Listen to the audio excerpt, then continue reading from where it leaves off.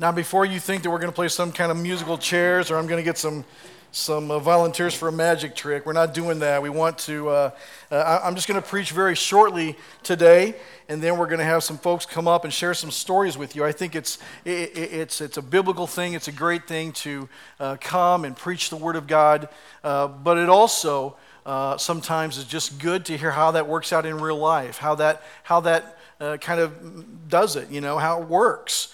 And, we've been talking about the book of James, Faith That Works. And the reason we titled it that was because a biblical faith does work out in real life if we trust God. And so today we're going to be talking about that. Some of you I know put on your connection card a few weeks back, hey, do you know that you skipped the last 2 verses of chapter 1? Is there something in there you don't want us to see or you don't want us to read? No, we're not changing the Word of God or anything. We knew that Orphan Sunday was coming up, and so we wanted to skip those when they kind of fell in the calendar and then come back to them here on Orphan Sunday. And so that's what we were doing. We're not hiding any of the Word of God from you, so don't freak out about that. But today we're going to talk about what true religion is. In James chapter 1, in the last 2 verses, verses 26 and 27, he talks to us and tells us what it means to have true religion or real faith, a real relationship with God. What does it look like to be fake? And what does it look like when it's real? And so we're going to take a look at that this morning. But I want to ask you a question as we think about today being Orphan Sunday, in a room this big with this many people. How many of you are adopted in this room? Let me see your hands. Okay. So before we go on to James, I want us to look at Ephesians chapter 1, verses 5 and 6. Think about the question I just asked you. In love, He, meaning God, predestined us for adoption to Himself as sons through Jesus Christ, according to the purpose of His will, to the praise of His glorious grace, with which He has blessed us in the Beloved. Now let me ask that question again with a new perspective. How many of you in this room are adopted? Right. You see, folks, I ask you that question because I want you to see that adoption is at the heart of God. It is really a part of God's character to adopt us. It's the way that we connect to Him through His Son, Jesus Christ. When we were physically born, we were not part of His family. And I know we hear that phrase all the time, all the people are part of God's, we're all part of God's big family. No, we aren't. No, we are not. Only when we put our faith and trust in His Son, Jesus Christ, to forgive us of our sins, are we adopted into the family of God. So I want you to see what James chapter 1, verses 26 and 27 says, with our new perspective on adoption and orphans. And then we're going to talk about this part, and then we'll get into the whole discussion, okay? Here's what it says. If anyone thinks he is religious and does not bridle his tongue but deceives his heart, this person's religion is worthless. Religion that is pure and undefiled before God the Father is this: to visit orphans and widows in their affliction and to keep oneself unstained from the world. Now we see here that the first point he says here is that worthless religion is characterized by fakeness and deception. Look back what it says in verse 26.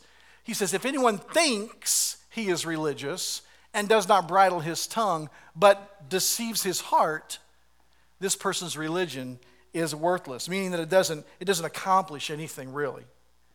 And now you remember, he just, right before this, James was talking about not being a hearer of God's word only, but being a doer of God's word also.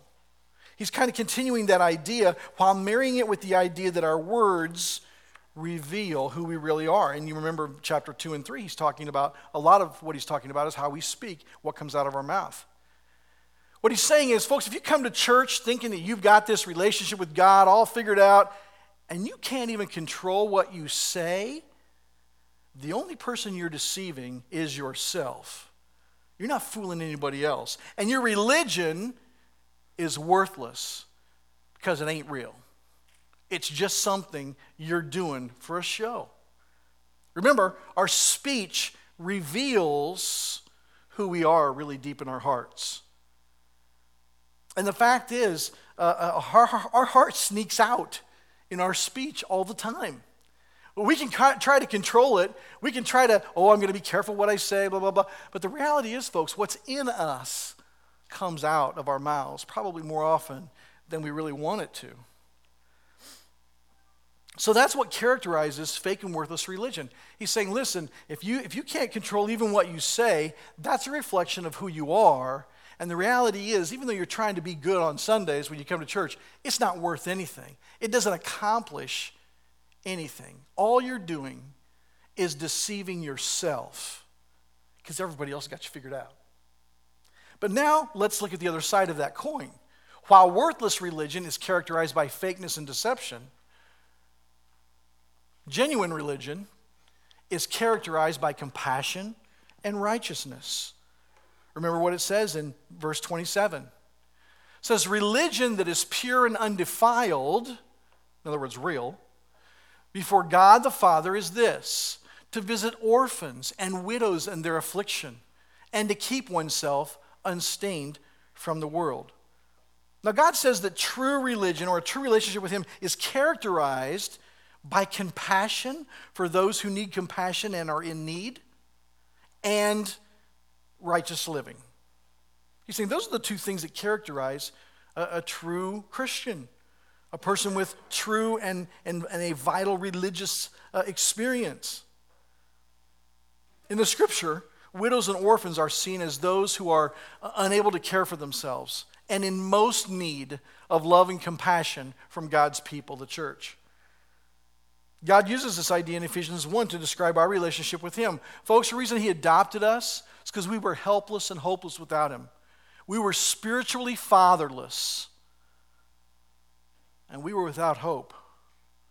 And then He came along, and as we sang in that song today, He reached out to us, and He sent His Son Jesus to die for us on the cross and pay for our sins, so that we could, as He reached down, take His hand and be connected to Him and be adopted as His sons and daughters. God's saying, listen, if your connection to me is real, it'll unfold in two ways. We will do our very best to do the right thing at every single time because it's right. Just because it's right. We want to do right. And we care for widows and orphans. We care for those who cannot care for themselves. Now, I know most of you may be thinking, wow, that would be nice. I mean, I can make a widow a meal, but there's no way I could adopt a kid. I mean, that's just too much. I mean, Michael, you don't understand where I'm at in life. You don't understand what I'm going through. You don't understand my situation. There's no way I could adopt a child. If that's how you're thinking, I want you to pay close attention over the next half hour, because we want to open your eyes to all of the possibilities that are out there, to their stories and to their answers, because I want you to see that there are many options available. Come on up, folks. Many options available to people like us to participate in orphan care.